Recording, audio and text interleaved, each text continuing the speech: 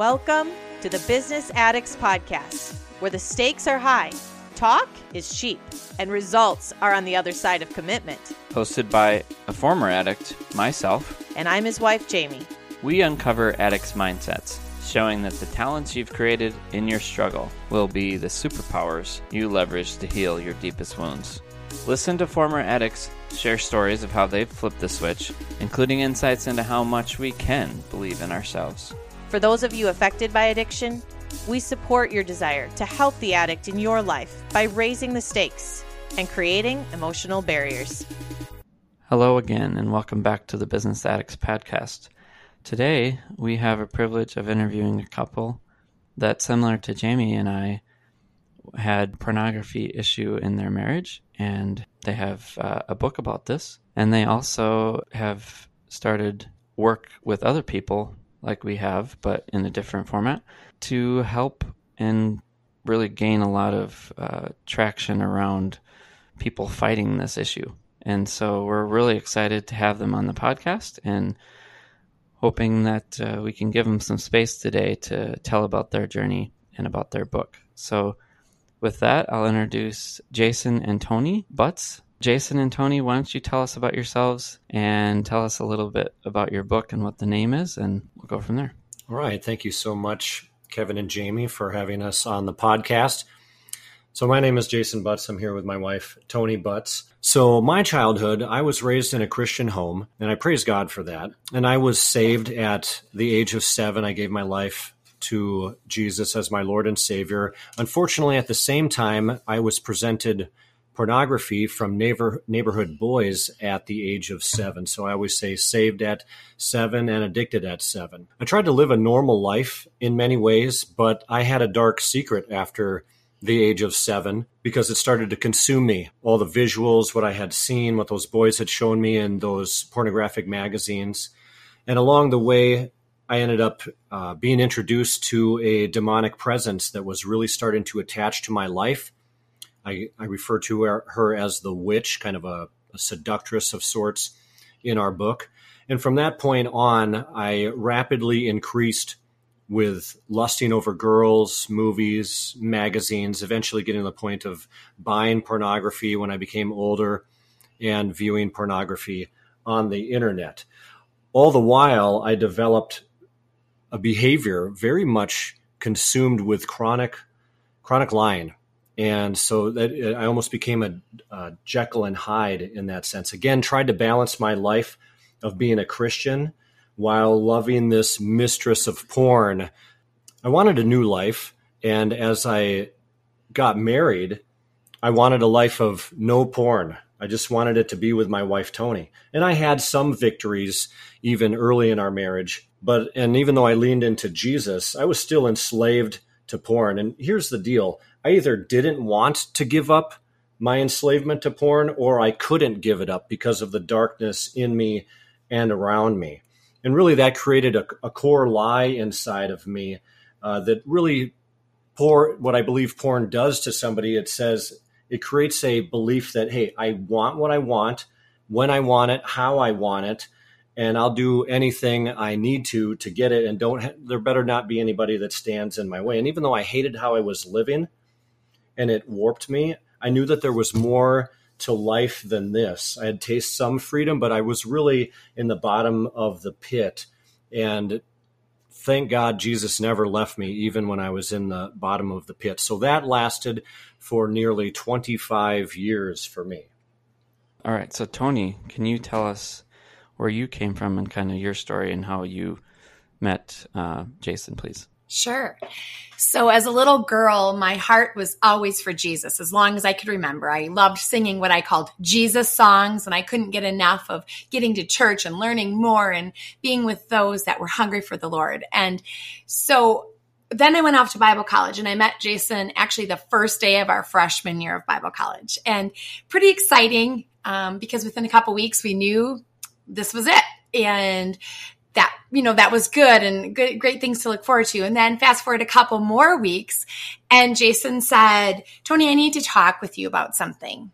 And what he wanted to do is give me the opportunity to run, because he thought, there's no reason that you need to stick with me through this stuff. And he told me, he was addicted to pornography, but the sweet innocence of my heart, and it was naive all the way.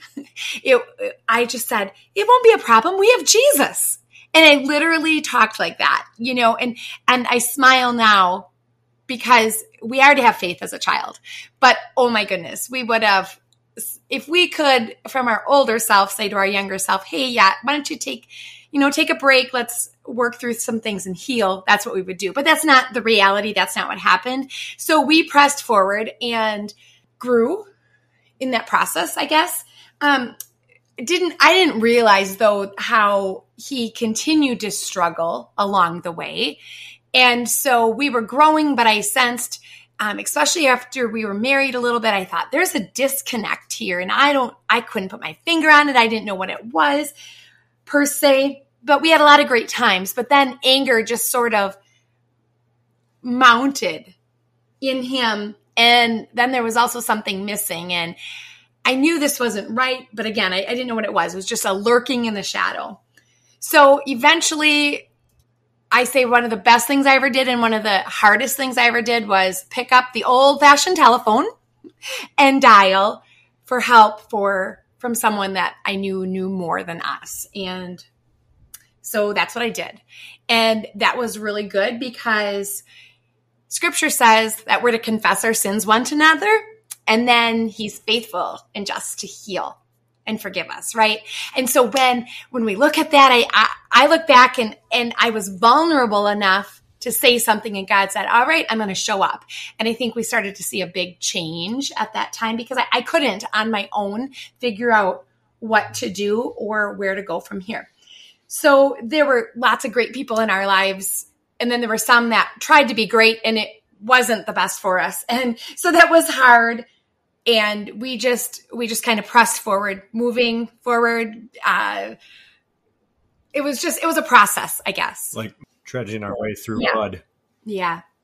I do want to just recommend the book. And if you wouldn't mind just saying the name. Back When Porn Was Fun, Freedom from the Chains. Yeah. And so, and what you've already heard from both Jason and Toni, I just want to really highlight the fact that the way you wrote this, Jason, is very vulnerable and very powerful. As I read through the first parts of the book, and you can feel what you're feeling.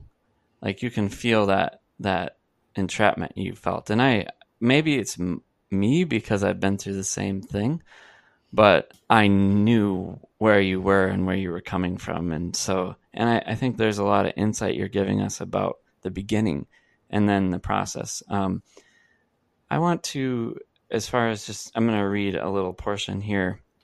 And this was around the time where you started to question, well, I'll read it and then you can talk about it. As crazy as it seems, I would pray my way through some of these ridiculous choices you were making. However, I would never call on Jesus during these times. His name was difficult to process in my thoughts, much less speak in these conversations. In my sin, I actually feared Jesus' ability to save me from the current temptation, thus bringing an end to my fun.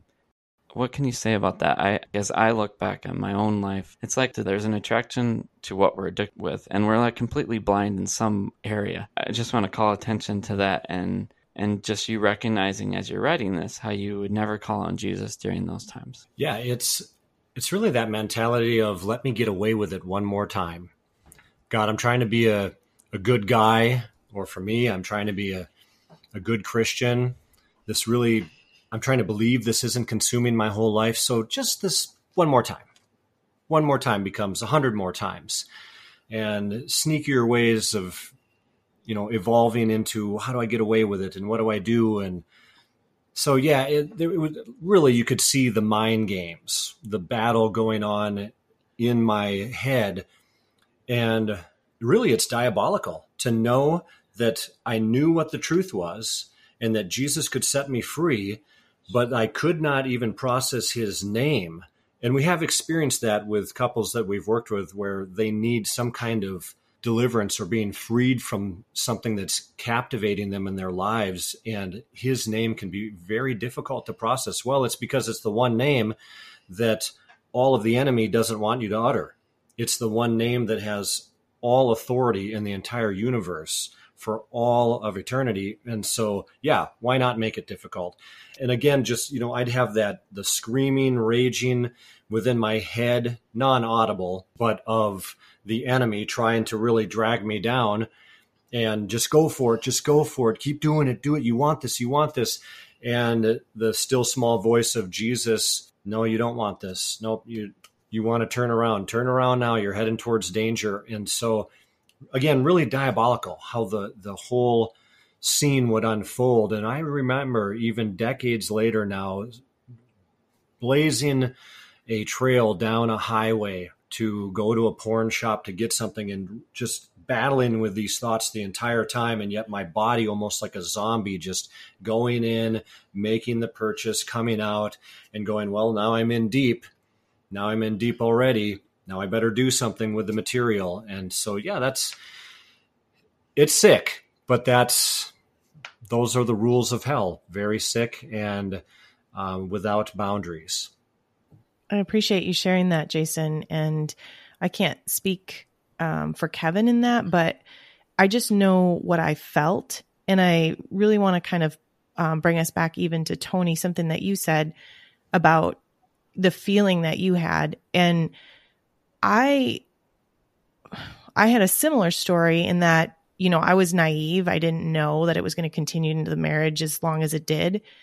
And I didn't know and understand the level of pull. Like what you're saying today, Jason, is huge. I had no idea that was the level of what we were dealing with. And Toni, to go back to the comment that you had kind of made and really think about intuition and what we know that we don't know, like trusting and learning to trust our intuition. Were there times that, like, I remember just literally getting to a place of being like, something isn't right with your energy. And today, he would get away with less and less because I trust my intuition so much more than I did in the beginning. How did that kind of connect for you? Sure. Yeah. I think you're right. I think, something to be said about life experience even helps you grow in intuition, right? And so you were younger, I was younger, there was some of that, some of just not being aware. I don't think things were talked about as much back then. And so for me, yeah, I don't think he'd get away with as much anymore either, but it was real. He did. And I just knew there was something not right. But what it did was good in me, in that it caused me to go to a place with the Lord that I could have never, I probably would have never gone to, in all honesty, had I had everything peaches and roses in my life. I feel that. Feel that. Because if I could, I'll just say a couple of things that really made a difference. The Lord was a lamp on our feet and a light on our path through it all. And not blazing the trail way ahead. And this is what it's going to look like next year. But for today, give us this day our daily bread. For today, what does that look like? Well, a friend said, here's a book. And she just showed up at my door with The Power of a Praying Wife. And I remember one statement out of there, and it was, are you more interested in doing right or being right? And for me, that was a sock in the gut and tears falling down my face going, I'm going to do this for the team, and I'm going to do this for the sake of the Lord and for my future family, because this was before we had kids. And I remember just going, I have to decide what matters. Sure, I have every biblical ground, you could say, to say, I'm done. But the Lord wasn't calling me to that. He was saying, Toni, stick through this and dive in deep with me. And so, that book was good. And then the Lord led me to another book by the same author power of a praying parent. And that seemed so funny to me that I was to read that, because I thought, well, how is that going to help? But the Lord used that to actually help me pray for Jason, because if you're not familiar with the book, she's got prayers at the end of each chapter. And in the midst of, how many of us in the midst of our heartache, can we not even form a sentence that's cohesive? It just a coherent sentence seems almost impossible. And so her prayers, which were packed with scripture, and we know Isaiah says that God's word doesn't return empty. So when we pray that word, we can trust that there's something about that that's going to make a difference for eternity and shape things. And so praying those scriptures over him, even though he wasn't my son, I just put his name in there, and I watched places that were broken in him, that were childlike in him, just begin to change. And so I had to remove my pain per se, and just know that God was going to take care of that, so that I could hold Jason's arm up per se. That's amazing. And it speaks to, there's just a couple of things that come to mind there. One that I've learned through coaching is sometimes we have to be the parent that we want our parents to be. Sometimes moving beyond what we saw as kids, requires us becoming that person that we wanted to see them be. And basically what you're saying is that you ended up doing that for your spouse, and we don't want to be in that position.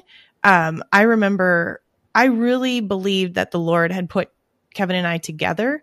And so a couple years into our marriage, when it was still an issue, it was just this prayer, just this sobbing prayer of, Lord, you got me into this. Please help me through this. And then in the end, it required me committing to working through this. Like I turned to Kevin a couple years in and said, like we said, I didn't know that it would last this long. Yeah. And so I turned to him and I said, I'm committed to this marriage no matter what you put us through. And not saying that I was perfect. I was obviously operating as an enabler and I didn't even know it.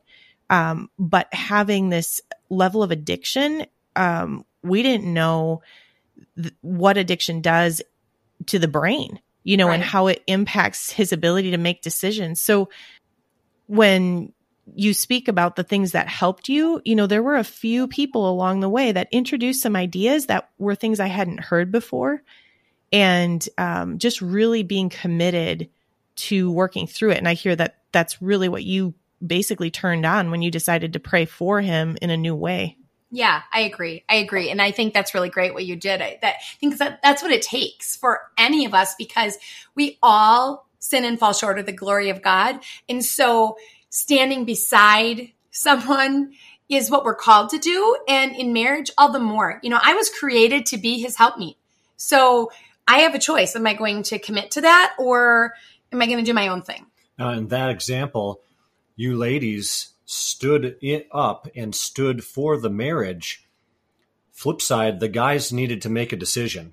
Were we going to break this down? Were we going to get rid of it? We can decide. Do we want to be healed and healthy, or do we want to stay enslaved to this? And so hearing what both of you ladies had shared, what you went through, you stood up and you said, I'm in this to win it. Are you? And, so Kevin and I, we made our decisions. Unfortunately, many don't make that decision. And I believe that these two couples are sitting here having this conversation because we want more couples to have the victory and to come out of that pit. Absolutely. Jason, can you speak to that a little bit when you saw that Toni wasn't giving up on you and really recognizing what was going on? What were some of the thoughts that you were having? And were there moments that you considered giving it up? What did it feel like?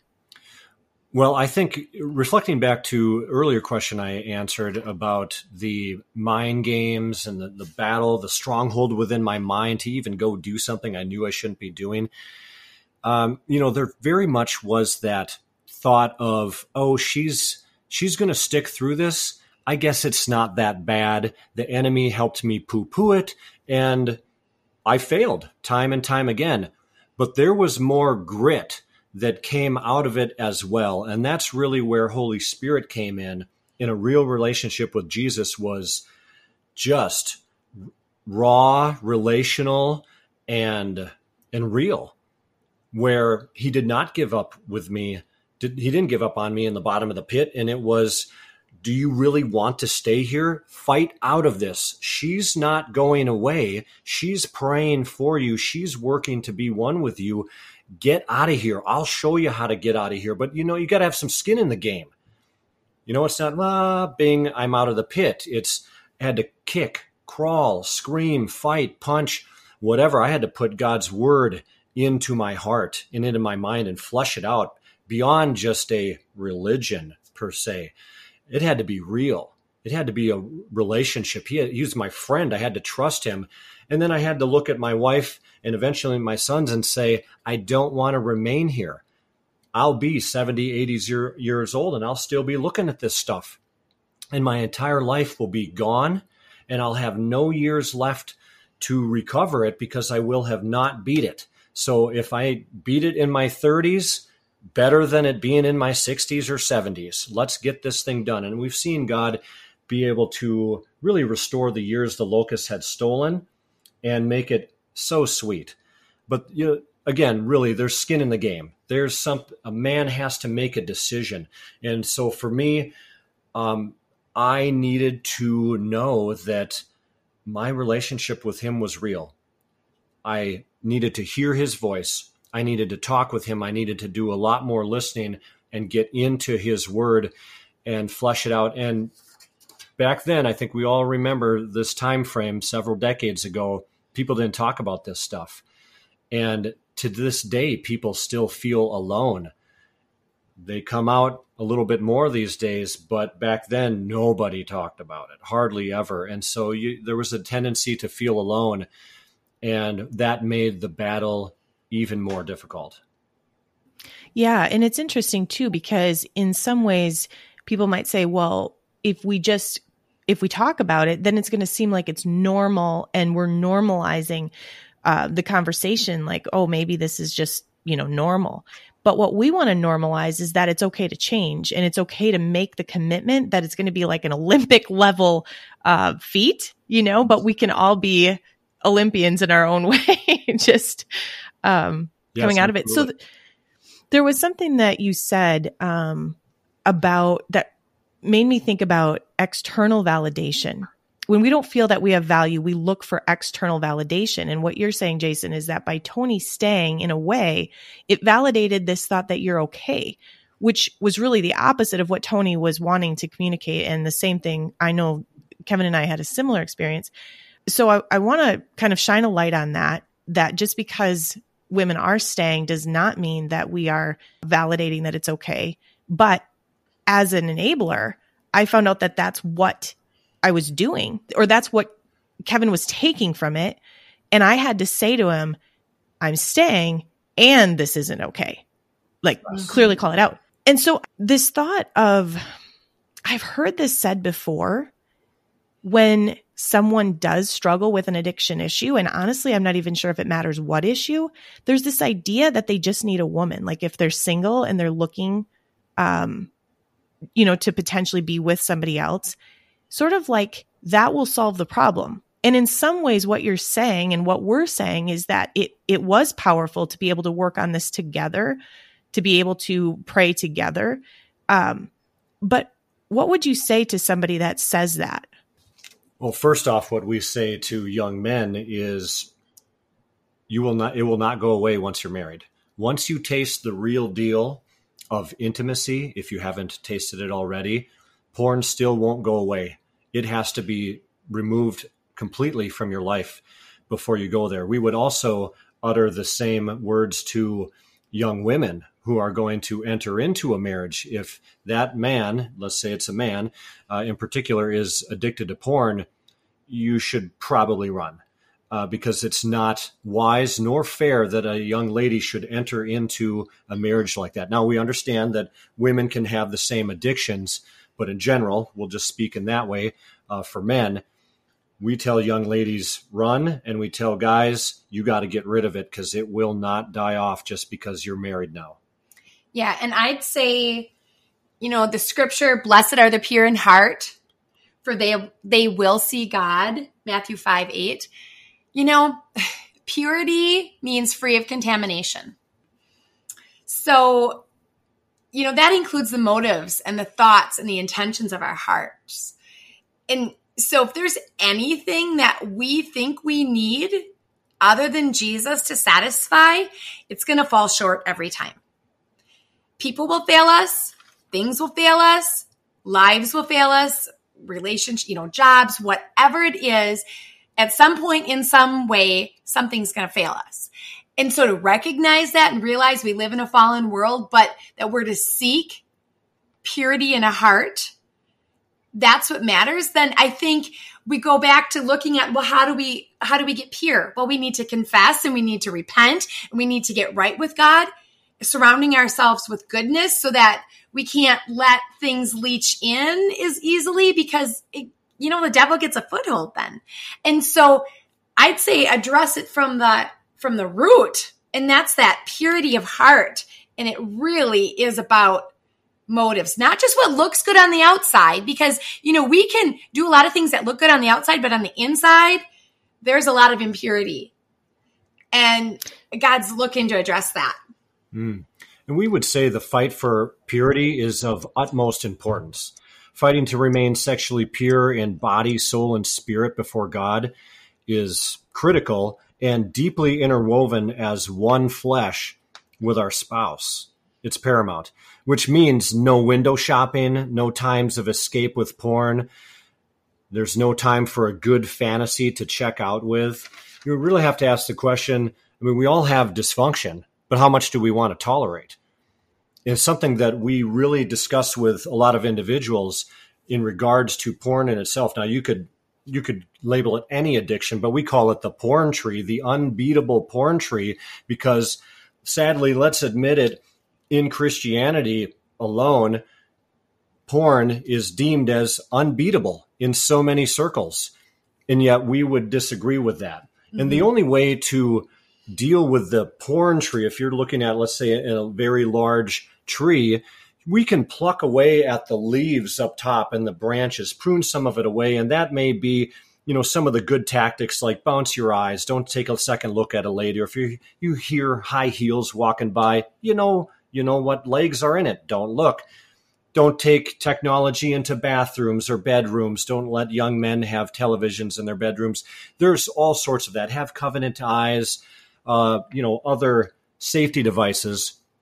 But in the end, that's not attacking the root. And the only way to topple the tree is to get to the root issue. Thus, it means porn really isn't the issue. There's some other kind of core lie or a stronghold or drama or traumatic issues that has happened in somebody's life that has developed this so that porn can come into their life and really consume them. Because we can pluck away at those leaves all day long and that tree's never going to come down. So we have to attack the root and disable the entire tree. And you said, Jason, many times over that if you knew what you know now, years ago, you would not have struggled year after year because you were given tools just to pluck at those leaves on that big tree. And that's all you knew. Right. But by God's grace, because the Lord does speak to his kids. He loves to speak to his kids, and so he just showed us layer upon layer. And it wasn't easy. It was, we have another layer here. We're this much healed. Thought we were all the way healed. There's another onion layer, but then the Lord would show us things that this needed to switch. Oh, this is a way to look at things. And wow, it made a difference. And so even if we went through all this yuck so that others may walk in freedom, we have said over and again, it's worth it for the kingdom of God. As great as tools are, and we need them, if that's what we rely on, I believe the enemy mocks that effort because it's not getting to the core, the motives of why somebody continually goes back to do something. Every individual I meet with, they're doing something they utterly hate. And when they can't stop it, that means it's far more than just some kind of tools that they can implement into their life. It is something spiritual, and it is a broken heart and a disabled mind that has to be rewired by the power of God. I love everything that you're sharing with us. And when you talk about the layers of onion, I felt as Kevin and I were going through this, that there would be moments of freedom or moments of like, oh, this is what it could be like. And I remember saying, even if all I got was this 1 week, it was still worth it. And I don't know, how Kevin felt about that specifically, but I think every once in a while, even though there's a new layer, every once in a while you get a glimpse of what freedom can be like along the journey. And then you're like, okay, it's worth it. Let's do this again and go through another layer. So when you guys were going through the healing, I mean, I know what our process looked like. It was bumpy. And we didn't understand the level of childhood trauma, and just even it doesn't even have to be a huge big T trauma. It could be neglect or something that we've taken personally that really wasn't intended, to hurt us. What are some of the things that you guys found to help with the healing side? Well, I think, I just think reading scripture, because God's word is living and alive and active, and it cuts as a two-edged sword separating joint from marrow. I really think that there was a time where scripture would just leap off the page, and all of a sudden something made sense, that didn't before. I think of when we took ballroom dance class because we thought we were at a good place in our marriage and this was going to be fun. And we were out of what we thought was dysfunction for a while, but then there's this new layer. And so we take ballroom dance, and it's all non-verbal communication to make it beautiful. Woo! The first 3 weeks, we didn't know if we liked each other anymore. We went in all excited. And then it was, well, you're not leading well. Well, you're not following well. And so we decided, the strategy would be we'd talk to our instructor. And honestly, the things that we learned from her were just little tweaks on ballroom dance, but the Lord used those things to teach us how to work with each other. It was just in the little things of life, choosing to put one foot in front of the other instead of hunker down and ignore each other and go the opposite direction. Because I think the enemy of our souls loves to isolate. And when we isolate, he wins, right? So when we choose to keep moving forward together and have conversation, even though it's hard, then the Lord starts to make inways in our lives and bring healing that otherwise might not be. And that dance, the beauty of it was that we were learning to dance in the ways that best fit each other. I'm curious Jason, if you mentioned the difference in the real deal with intimacy versus the images, is that something that, I guess, again, kind of that idea that they're really not connected. They're really two totally different things. Is that something that you experienced? Yes, I would agree. Masturbation being something that is really a false sexual experience. And when it's layered with pornographic visuals or whatever kind of experience, it's dark, and it completely distorts things. When we look at version, the word version, word version, really, that's original. When we change it to perversion, it's a perverted version of the real deal, the original. And that's why porn and other forms of sexual addiction really are a perversion. They are distorted from the real deal. And that's what the enemy comes to do. Kill, steal, destroy. It's really obvious. He's not coming to make friends. He's not coming to be, to just help you along or bless you in some way. Ultimately, it's to bring you to your own demise. And so if he can do that, even through distorting what God created as good, to be fruitful and multiply and become one flesh with your spouse, he's going to do that. And what we see is that sex really becomes the crux of nearly all destruction of civilizations, of ministries, churches, families, you name it. It's really crazy and quite silly if you think about it, childish, that's what actually brings destruction to people more than anything else. 1 John 2:16 reminds us that everything in the world, lust of the flesh, lust of the eyes, pride of life, they don't come from the Father, they come from the world.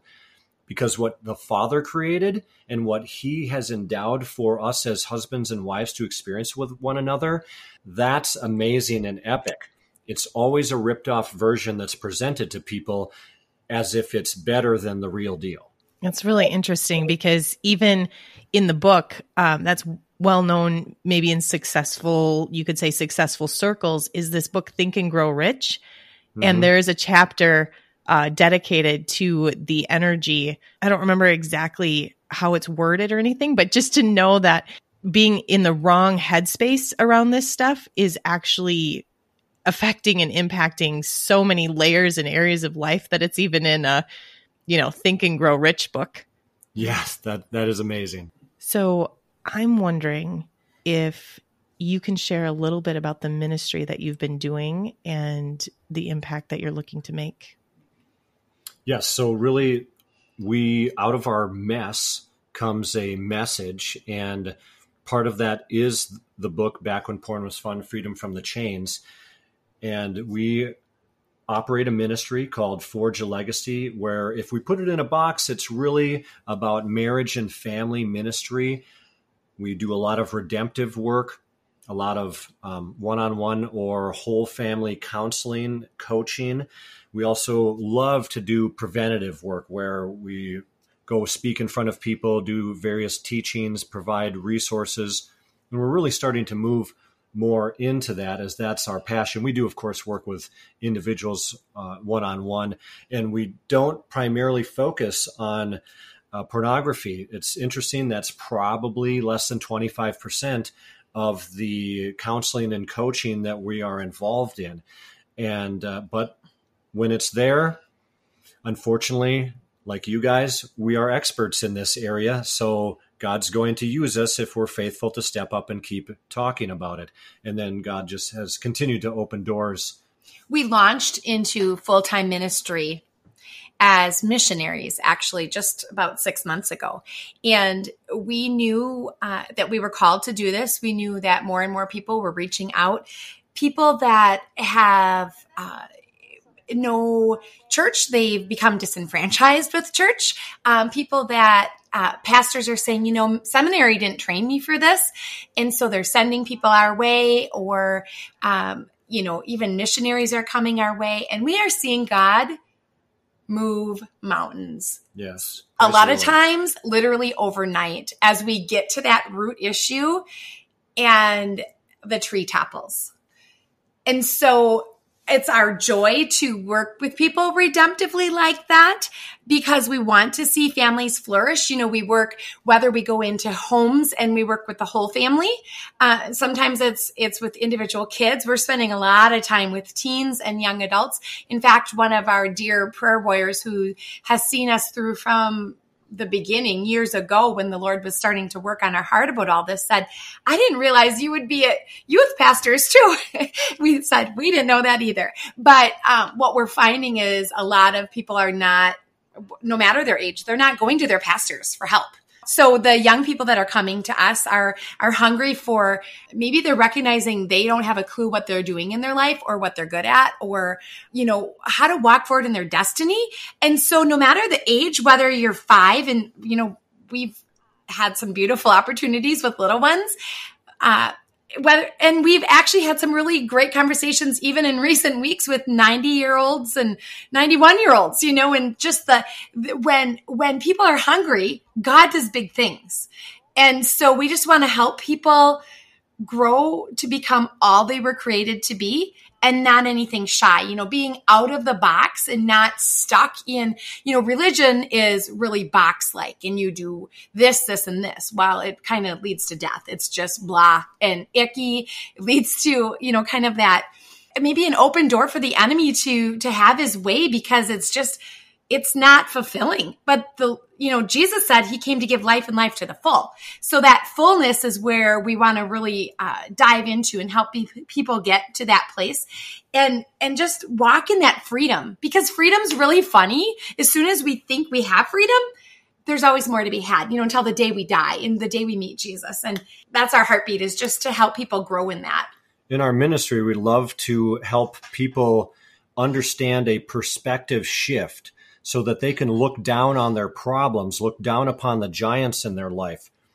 And scriptures that come to mind are Ephesians 2:6, where we are seated in heavenly realms with Christ Jesus, and Romans 8:17, that we are co-heirs with Christ.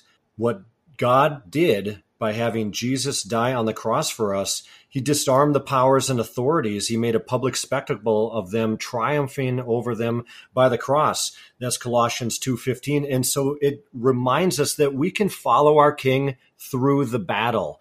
And that's what we desire to do through Forge a Legacy, is to be led by Holy Spirit and be open vessels, just a conduit of his goodness, his truth.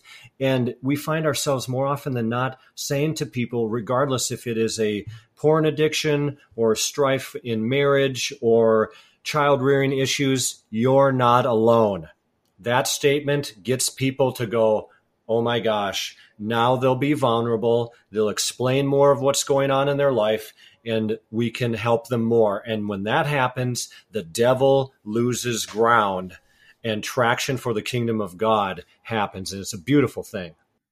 How do you engage with churches? What are you doing with them alongside pastor groups? Can you give us a feel and give other pastors a feel as to how you work with them? Really just talking about what the ministry is that God has given us and how it can benefit their congregation and their people. Oftentimes, pastors are overtaxed because of the sizes of their congregations. And it really doesn't matter if they have 50 people in their church or 500.